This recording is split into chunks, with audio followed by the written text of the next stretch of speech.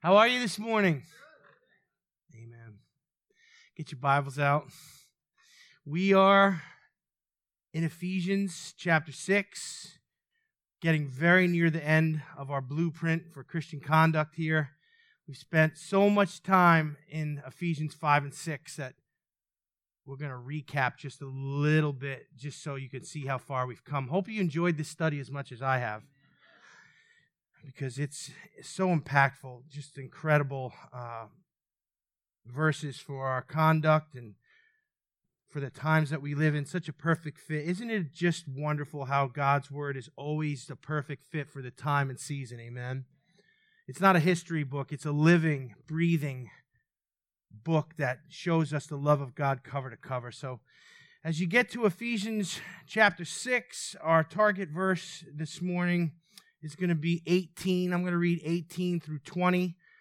18 through 20 pretty much fills up the blueprints, what will be in, God willing, for the next couple weeks. But Father, we thank you for the word this morning. We thank you for the Holy Spirit. Holy Spirit, we ask that you'd make our minds alert, our hearts open, that you would drive the principles and the gems and the encouragement and the truth of this verse deep into our hearts, God, that it would never leave us. But as we sit in your presence here today, you'd make a deposit in us, and that's what we ask in Jesus' name. Amen. Let me read to you Ephesians 6, 18 through 20. With all prayer and petition, pray at all times in the Spirit, and with this in view, be on the alert and all perseverance and petition for all the saints. And pray on my behalf, this is Paul speaking, that utterance may be given to me in the opening of my mouth to make known with boldness the mystery of the gospel, for which I am an ambassador in chains, that I proclaim it, I may speak boldly as I ought to speak. Again, our target is verse 18. With all prayer, say prayer, and petition. I didn't say to say petition. Now let's follow the leader. Pray at all times. Say all times. In the Spirit. That's right. Be on the alert with all perseverance and petition for all the saints. There's a lot packed into verse 18, and there's a lot packed into these two chapters here that we've covered in our blueprint for Christianity. You say, why do we need a blueprint? Because our conduct matters. People are looking at us, and they're deciding what they think about Jesus because we say we follow him. So the way we conduct ourselves matters. Now, in these two chapters, we've covered many topics. Listen, as I just give you an overview of where we've come from. We started with imitation and foundation, imitating Christ, imitating the things of God. Then we went to warning against immorality, impurity, and greed. Then we talked about purity in our speech. Then we did 7 marks of a real Christian. Then 4 differences between believers and non-believers. Then 4 marks of the children of light. 3 things to be careful of: avoiding drunkenness and being filled with the Holy Spirit. Subjection to one another. Wives submitting to husbands. Husbands loving wives. Children obeying their parents. Fathering children in a biblical way. The employee-employer relationship. Then we went into the armor of God, and we did a sermon series on the belt of truth, the breastplate of righteousness, the shoes of the preparation of the gospel of peace. Then we did the shield of faith, the helmet of salvation, the sword of the Spirit, and here we are today. What a journey. Give God a hand clap of praise. A lot of great topics in there. Hope that we're applying them to our lives. The last topic we're going to cover in chapter 6 for the blueprint here is the topic of prayer. Prayer is important. Someone say amen. Christians should pray.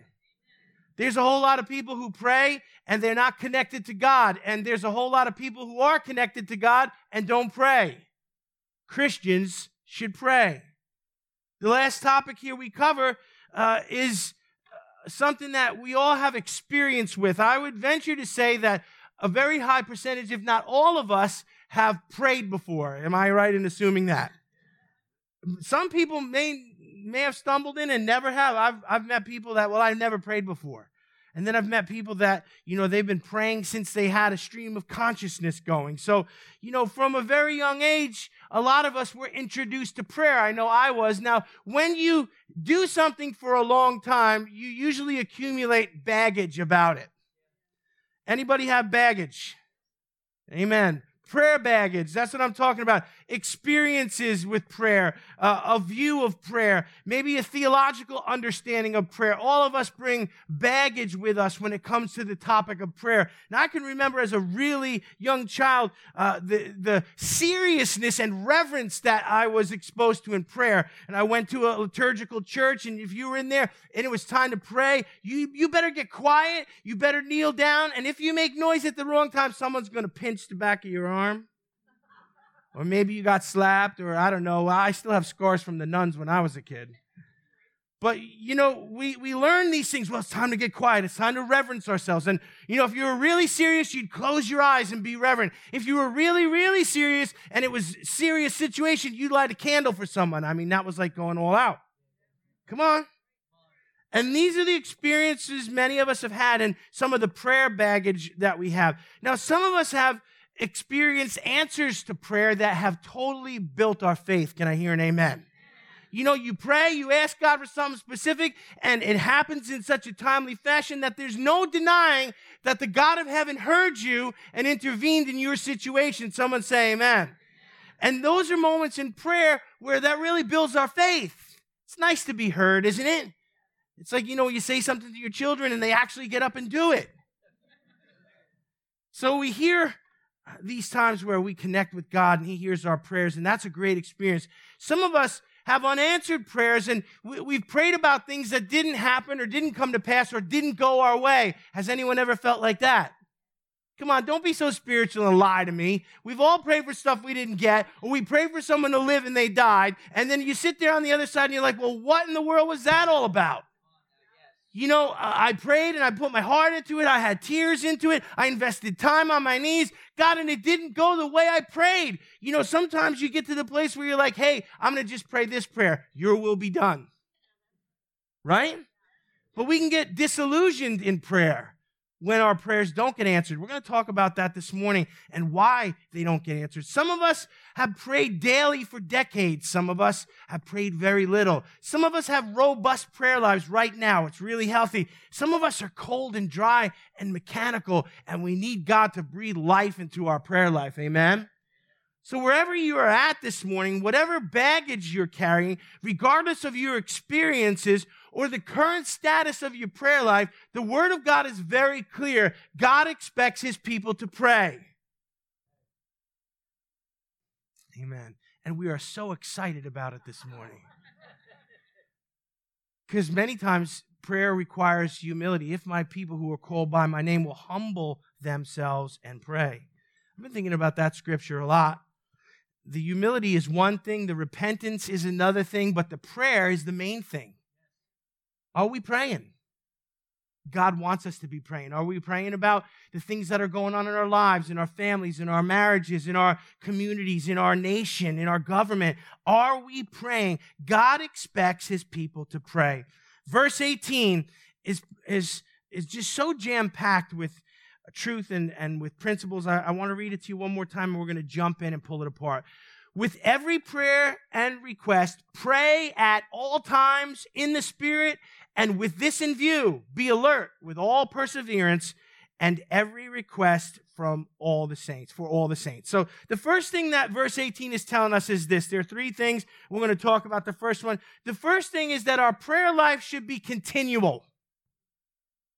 Now look what it says there. Pray at all times. You might look at that and think, well, God's just, doing that for effect, or He's being rhetorical, or He's trying to make an emphatic point. He can't possibly mean that we should pray at all times. That means while I'm preaching, you're not listening, you're praying. That means when you're at work and your boss is giving you instructions, you're praying. So understand, there's something to be interpreted here so that we can apply this, but definitely we are to be praying a lot more than we are. Pray at all times. All of us have these mixed experiences. Maybe some of us have tried to pray continually and it was exhausting. Prayer is not something that we do sporadically or haphazardly or just in times of crisis or emergency. Well, I'm in trouble, I'm going to pray. Or it's a good time to pray when you're in trouble. Please do not say, I'm not going to pray when I'm in trouble. Do you know you get that attitude sometimes? Man, I haven't prayed in a long time. God must be ticked at me. Now I'm in trouble. Now I'm crying out to God. You kind of feel a little bit sheepish. Anybody? And so, when we're in crisis, when we're in trouble, absolutely cry out to God and pray. But prayer is not just for crisis. Prayer is not just for trouble. Prayer is not just when we're in drama. Amen. Prayer is a lifestyle. It's a continual flow. It's a connection to God. It's a communing with God. That we wouldn't just do it when we feel like it, or, at times of, success or great joy or breakthrough, that we would just throw a prayer in here and there. No, our prayer life should be both regimented and continual. If you're taking notes today, I encourage you to write those two things down: regimented and continual. Our prayer life should be regimented in the sense that we have a daily time of prayer and communing with the Lord. That daily we intercede. A lot of people find the morning is the best time. I think it's the best time. If you're not a morning person, I understand. I'm not really one either, but start off your day by connecting with God. Somehow. When you get up in the morning, you should say, "Good morning, Lord." Well, that's a little weird. No, it's not weird. Christ in me, the hope of glory. God put his Spirit in me, sealed me with the Holy Ghost. He's been watching over me as I sleep. He's been watching over you as you sleep. Amen. Guys, over 40, he saw you get up 8 times to go to the bathroom. He's watching, and there he is. He's looking at you, and he's like, "You're up." Oh, they're up. Good morning, Lord. Yeah, he's with us. He wants to connect with us. He wants to commune with us. Don't tell God, "I'll talk to you after I get my coffee." Don't you do that. Some of you with the coffee. Good morning, Lord. Our prayer life should be regimented. It should be a daily time, a specific time set apart for God. You say, well, that takes a lot of effort. It's that important. Prayer needs to not be the afterthought, but it needs to be the centerpiece of our lives, of our day. And God is saying here, it has to be regimented in a sense. But listen to me. When you're done with your little prayer time, when you're done with your intercession, when you're done communing, leave time to listen to the Lord. Prayer is not a monologue. Some people pray like a monologue. I want this and I want that. And Lord, you know about this, and straighten that person out. And don't let this happen. Amen, Lord. Mic drop. Start your day. Prayer is not a monologue. We express our hearts to God. Absolutely. We tell him everything that's in there. Listen, he's the only one who has the patience to listen to most of us. So tell him what's on your heart, but then be still and know that he's God, and listen. My sheep hear my voice. Listen for a response. It's crazy. We rush right out of the presence of God, and God's like, I'll catch up with him some other time, some other way, and he does. He'll speak to you at lunchtime through a fortune cookie if he's got to. But you need regimented prayer life. Also, our prayer life should be continual. Continual in the sense that we maintain an ongoing dialogue with him throughout the day. So we have a regimented time, but then throughout the day, we continue to reach out to him in prayer and connect with him, to talk to him, and again, listen for his voice.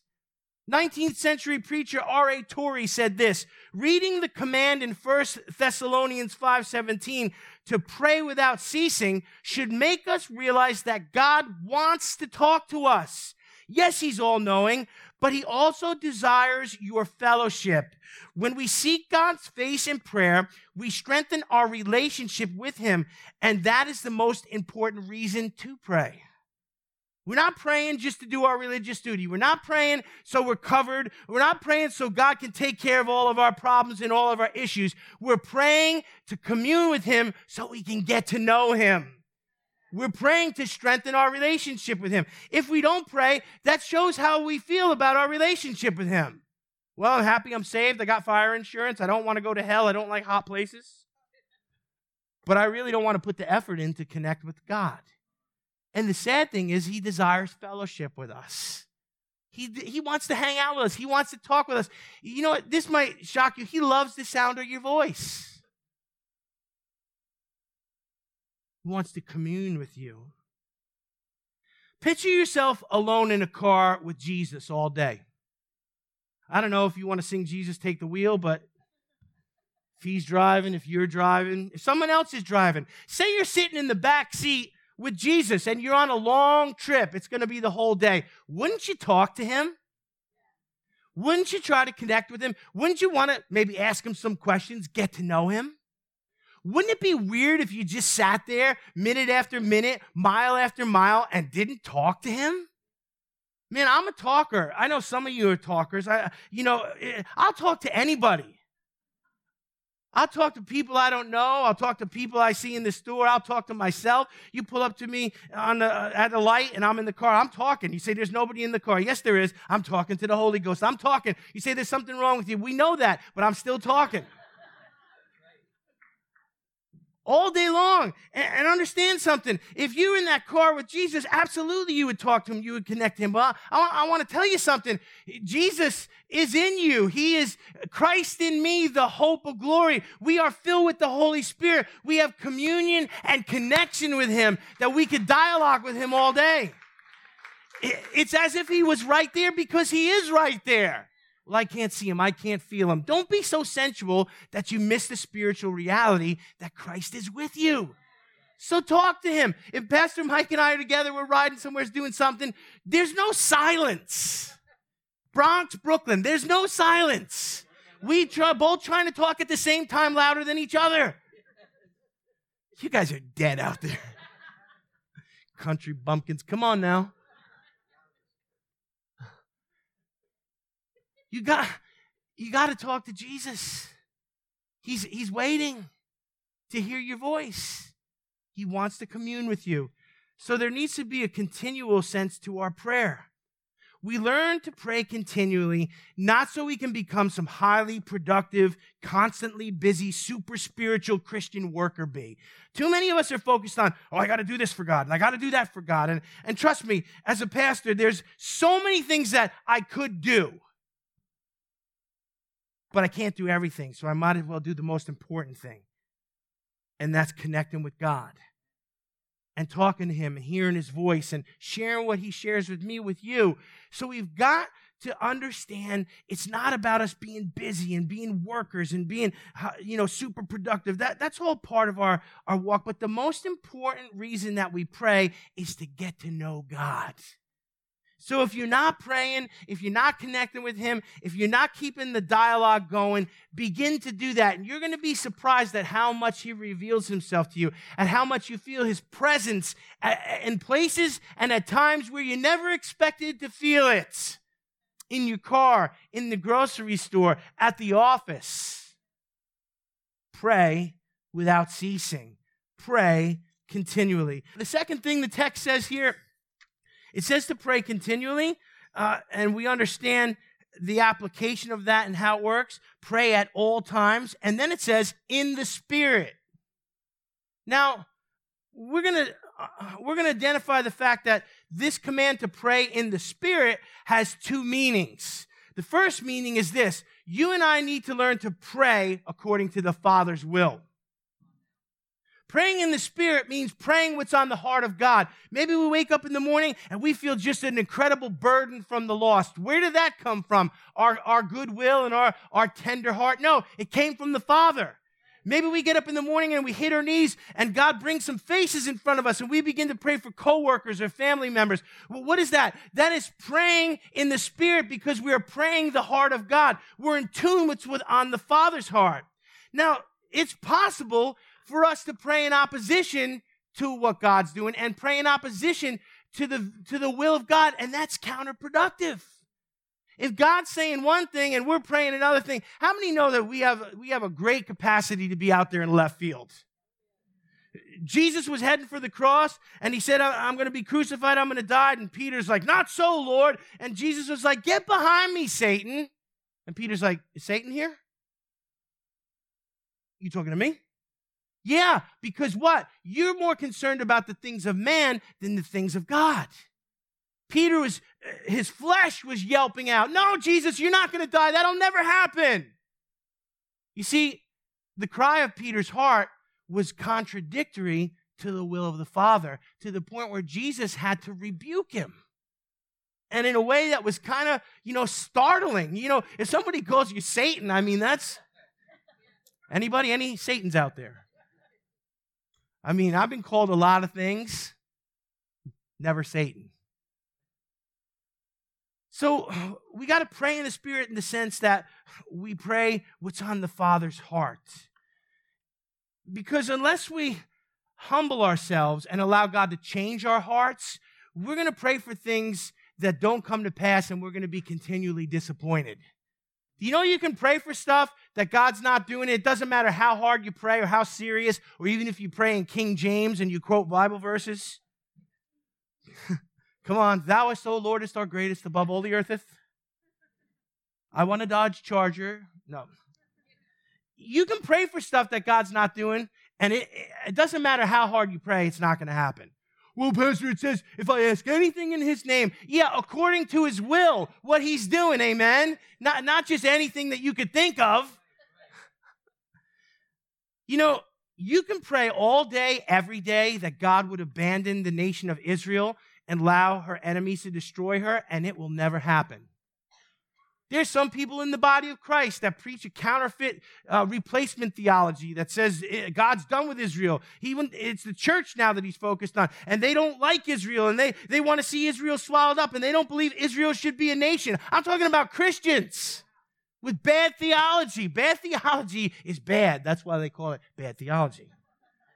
But you can pray all day, oh, God, judge Israel, push them out of there, let the Palestine, listen, you could do that all day long, and it's never going to happen because it's not God's will.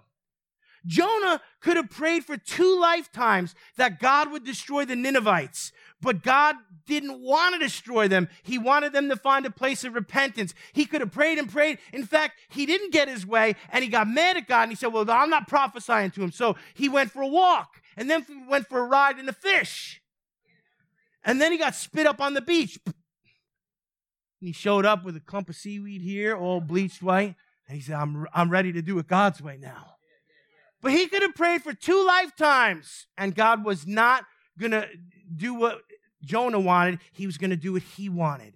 The religious leaders of the day and the ones who persecuted Jesus and the ones who persecuted the apostles, they could have prayed until they died of old age. They could have fasted till their belly buttons hit their backbone. And listen to me, God was not going to stop the gospel. They said, we tell you not to preach in this name. And the disciples, the apostles said, well, we rather obey God than man. So you could pray, you could fast, you could do whatever you want, but you're not going to stop the gospel. You see, we as Christians need to be discerning enough to pray the will of the Father. In fact, when those religious leaders were trying to persecute the church, Gamaliel, a wise, I believe he was a Pharisee, gave them this counsel in Acts 5:38 and 39. Listen to what Gamaliel says to the religious leaders who want to snuff out the gospel. And so, in this present case, Gamaliel says, I say to you, stay away from these men and leave them alone. For if the source of this plan or movement is men, it will fail. But if the source is God, you will not be able to overthrow them, or else you may even be found fighting against God. Wow. We don't want to be fighting against God in the place of prayer. God do this, and God do that, and God do it this way, and God do it now. Gamaliel's wisdom still speaks to us today, thousands of years later, when we pray out of step with the Spirit of God and in accordance with the Father's doing, we may find ourselves fighting God. And that's not the way we want to pray. So praying in the Spirit means praying the will of the Father by allowing the Holy Spirit to give us discernment. It also means praying in tongues. Paul prayed in tongues. The early church prayed in tongues. Paul said, I pray in the Spirit. I pray in the understanding. To pray in tongues is what it means here. Is one of the applications of praying in the Spirit. Now, praying in the Holy Spirit is an amazing gift, and I'm going to tell you why. When we believe and are baptized, we are filled with the Holy Spirit. One of the evidences of being filled with the Holy Spirit is the evidence of speaking in tongues. Here's why speaking in tongues is an incredible gift. When we pray in a tongue tongue that we don't understand, it is a spirit-to-spirit connection between us and God. We get out of the way. That's right, Pastor Mike. That means my flesh doesn't get in the way. My expectations don't get in the way. My intellect doesn't get in the way. My theology doesn't get in the way. Did you realize all of those things get in the way of our prayers? So when we push all that aside and we don't pray in the natural, but we pray in the Spirit, we pray the perfect will of the Holy Spirit to the Father, and it is a powerful, powerful weapon. Now, I want to speak to some folks that maybe are sitting out there that have gotten confusing or negative teaching on speaking in tongues, because there's a lot of that in the body of Christ. People that never were filled with the Holy Spirit, never spoke in tongues, they got a lot to say about it. And I just want to ask you a few whys this morning, and you make your decision. If God didn't want us to speak in tongues, then why did he make it the premier sign of the beginning of his church? In the book of Pentecost, they got in the upper room and the Holy Spirit fell and they began to speak in other tongues. Listen to the account here. This was the beginning of the church, Acts 2:4. And they were filled with the Holy Ghost and began to speak in other tongues as the Spirit gave them utterance. If God didn't want us to do that, why did he start his church with that as the premier sign?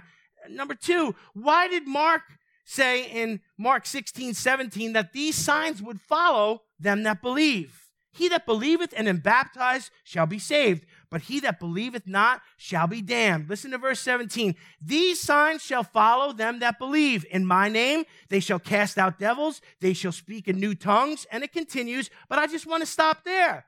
If God didn't want us to have that gift, why did he say that that sign would follow those who believe? You believe, don't you? You have power over the devil, don't you? Two people, praise God. We cast out devils still, right? Why would he say that we're going to speak in tongues if we weren't supposed to? Number three, why did the Gentile converts speak in tongues when Paul laid hands on them? There's one instance Paul didn't even lay hands on them. The Spirit fell and they began to speak in tongues. Here in Acts 19:6, it says, when Paul laid his hands on them, the Holy Spirit came on them and they began speaking in tongues and prophesying. Why did the Apostle Paul dedicate 33 verses in 1 Corinthians 14 detailing how to use the gift of speaking in tongues in the corporate church setting? Almost the entire chapter of 1 Corinthians 14 is dedicated on how to use the gift of speaking in tongues and prophesying in the church.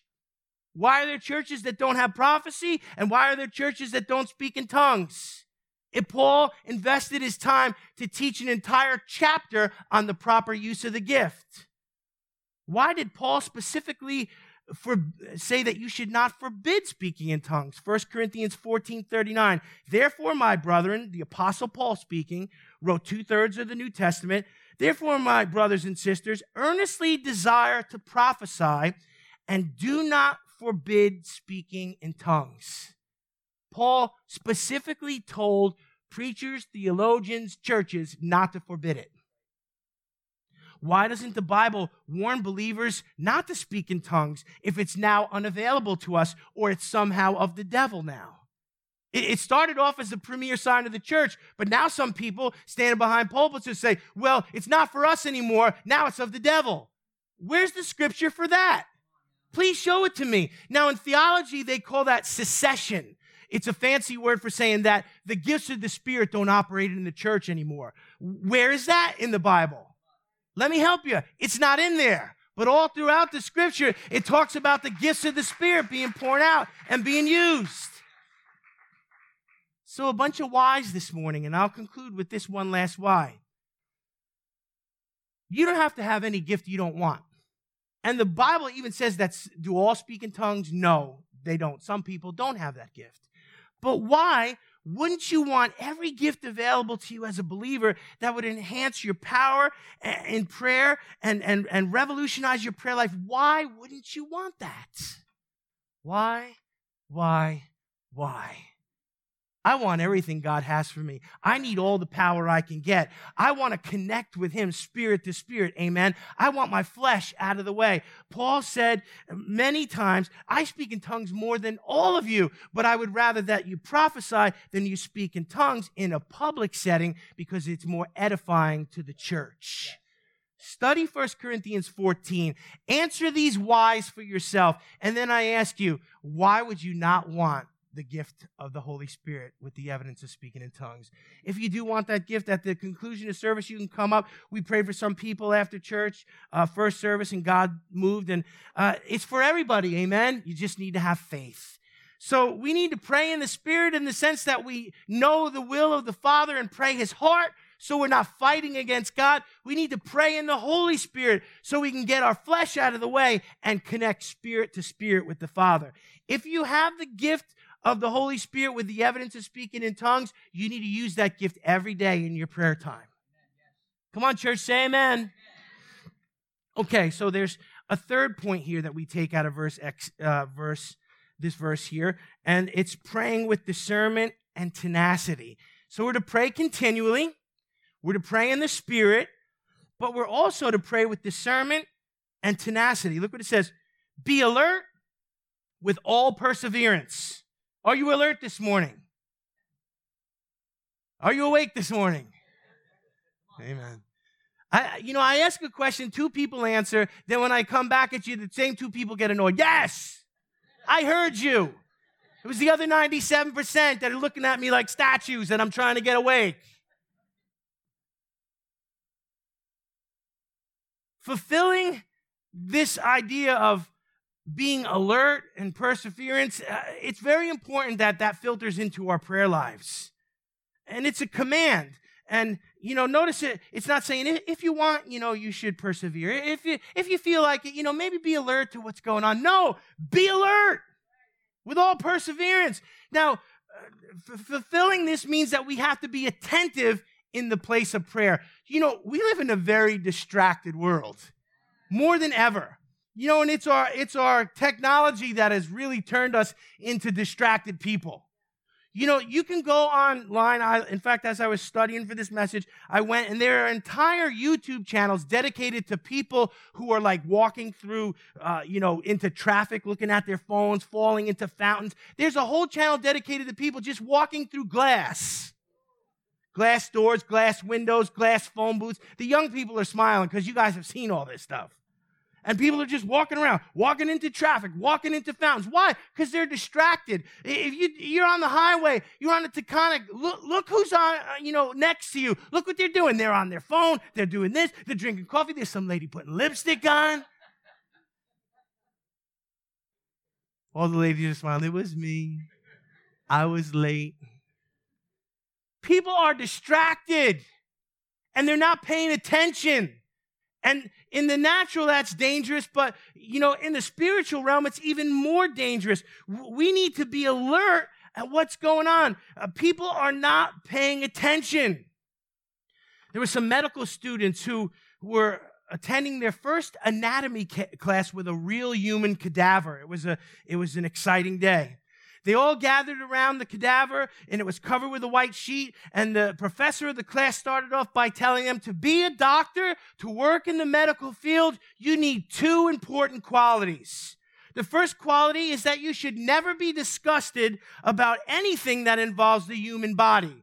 And with that, he pulled the sheet away. He stuck his finger in the cadaver's nose and put it in his mouth. And the class reacted like most of you just reacted. They were a little shocked. They were a little disgusted. So the professor told them, if you want to pass this class, each one of you has to do exactly what I've just done. And they paused, and they hemmed, and they hawed. But eventually, each one of them did what the professor had done. Now, he said the second quality that a doctor must have, that a person in the medical field must have, is that they must be observant. If you were observant, you would have noticed I put my middle finger in the cadaver's nose and my index finger in my mouth. Now pay attention. Look, I don't know if that's true, but it's awesome. We should have tried that here today. But the truth is, most people are not paying attention. They hear what they think they hear. They see what they think they hear. They do. Well, that's not what he did. But they weren't paying close enough attention. They were not alert. And sometimes you and I are not alert either. And we need to be alert. Listen to 1 Peter 5:8. 1 Peter 5:8 tells us flat out, pay attention or else. Be sober, a spirit. Be on the alert.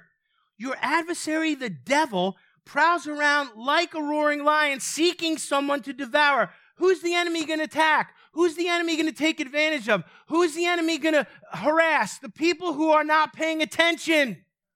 Because spiritually, they're so dull that he has the complete ability to deceive them, to trip them up, to distract them. It says right here, be of sober spirit. Be on the alert. Pay attention. Let's be honest, how attentive are we about spiritual things? It's so easy for us to be attentive about the way we look and how we're dressed, and if your buttons are right, if your shirt's not off, if your zipper's up, these are the things we hopefully pay attention to. We pay attention to if there's order at our desk or, if we have some kind of structure and we have our food and we pay attention to all those things. But spiritually, sometimes we are not paying attention at all.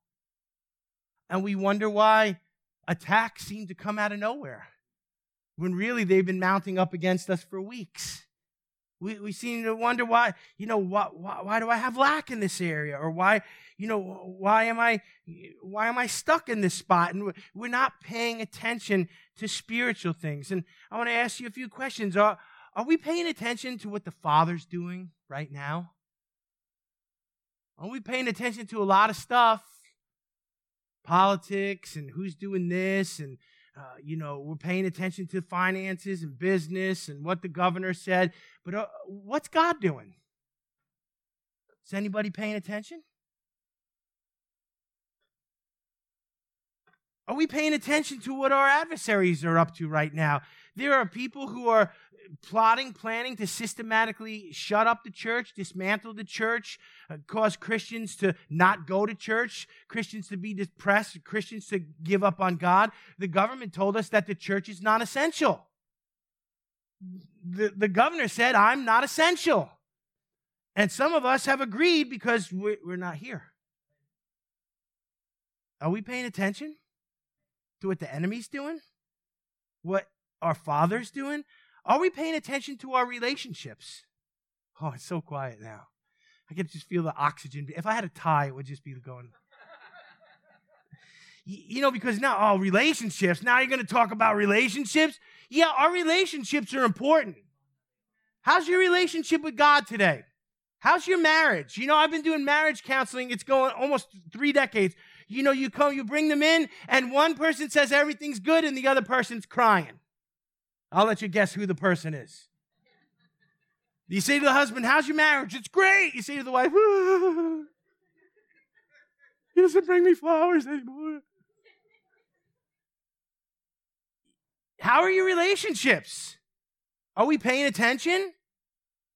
How's your relationship with your friends and your family and with the lost? Are your coworkers hearing about Jesus? We're going to be accountable for those ones that stumble into hell that we rub shoulders with every day, and we didn't bother to tell them because it was too risky. Are we paying attention to our finances? Oh, just spending. Amazon, I know his first name. He comes, deliver my package. The UPS man, he's got my phone number. He calls me. Are we paying attention to our finances? Or when the bill comes, do we pray without ceasing? Oh, Jesus. How about our health? Are we paying attention to our health? What are we putting in our mouth? Our bodies are, the way we look is a choice. Some of us, our body's a temple of the Holy Spirit. The way we eat, you think it was a haunted house. How's your health today? Oh, I can't believe my cholesterol. I can't believe it. You can't believe? You have a mirror? Are we paying attention? It's amazing how we act shocked about things all the time. I can't believe this happened to me. I just ate constantly for 4 years and I'm overweight. God help us. Be alert. Wake up. Pay attention. Stop being distracted. Alertness in prayer is vital. There's one last component, and I'll close with this. We have to pray without ceasing. Yes, we need to learn to keep that dialogue going. We need to pray in the Spirit, the will of the Father, and in the Holy Ghost. We have to be attentive and alert, but we also have to be tenacious. The last thing that it's telling us here is that, with all perseverance, what does that mean? That we need to be tenacious. I like the word tenacity. It means this: to grip firmly, to be determined and persistent. I like the fact that God is tenacious for me. He's got a tight grip on me. He's persistent in ordering my steps and preserving me and guiding me. I like the tenacity at which the Holy Spirit pursues me and corrects me and teaches me. But we need to have that same kind of tenacity in prayer. Now, just like there are 2 times to praise God, there are 2 times to pray: when we feel like it and when we don't. Well, Pastor, I'd pray more, but I don't feel like it. Listen, it's not about feelings, amen? We walk by faith and not by sight. We walk in the Spirit, not by our emotions.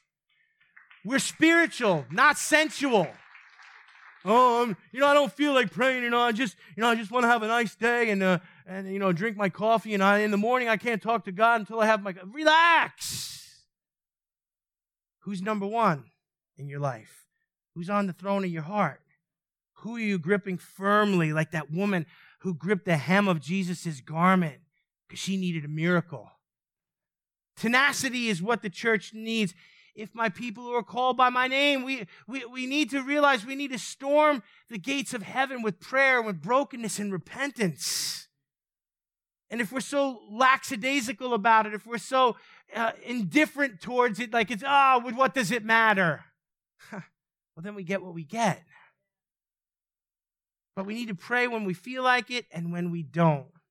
If we only pray when we feel like it, we're never going to get our breakthrough. You say, I need a breakthrough, Pastor. Pray. Pray without ceasing. Pray tenaciously. Pray like the persistent widow. Grab the hem of his garment and don't let go. Pray until. Prayer is a topic that the church needs to spend a lot of time visiting. We don't get excited about it. We don't like to think about the fact that we might not be doing it enough. But Jesus' disciples, after walking with him a long time, said, Lord, teach us to pray. And I say the same thing today for myself and for Gospel Center. In this season, at this time, right now, Lord, teach us to pray. Teach us to pray without ceasing. Teach us to pray in the Spirit. Teach us to pray in the Holy Ghost. Teach us to pray with alertness and tenacity. I ask it in Jesus' name. Amen. Give him a hand clap of praise.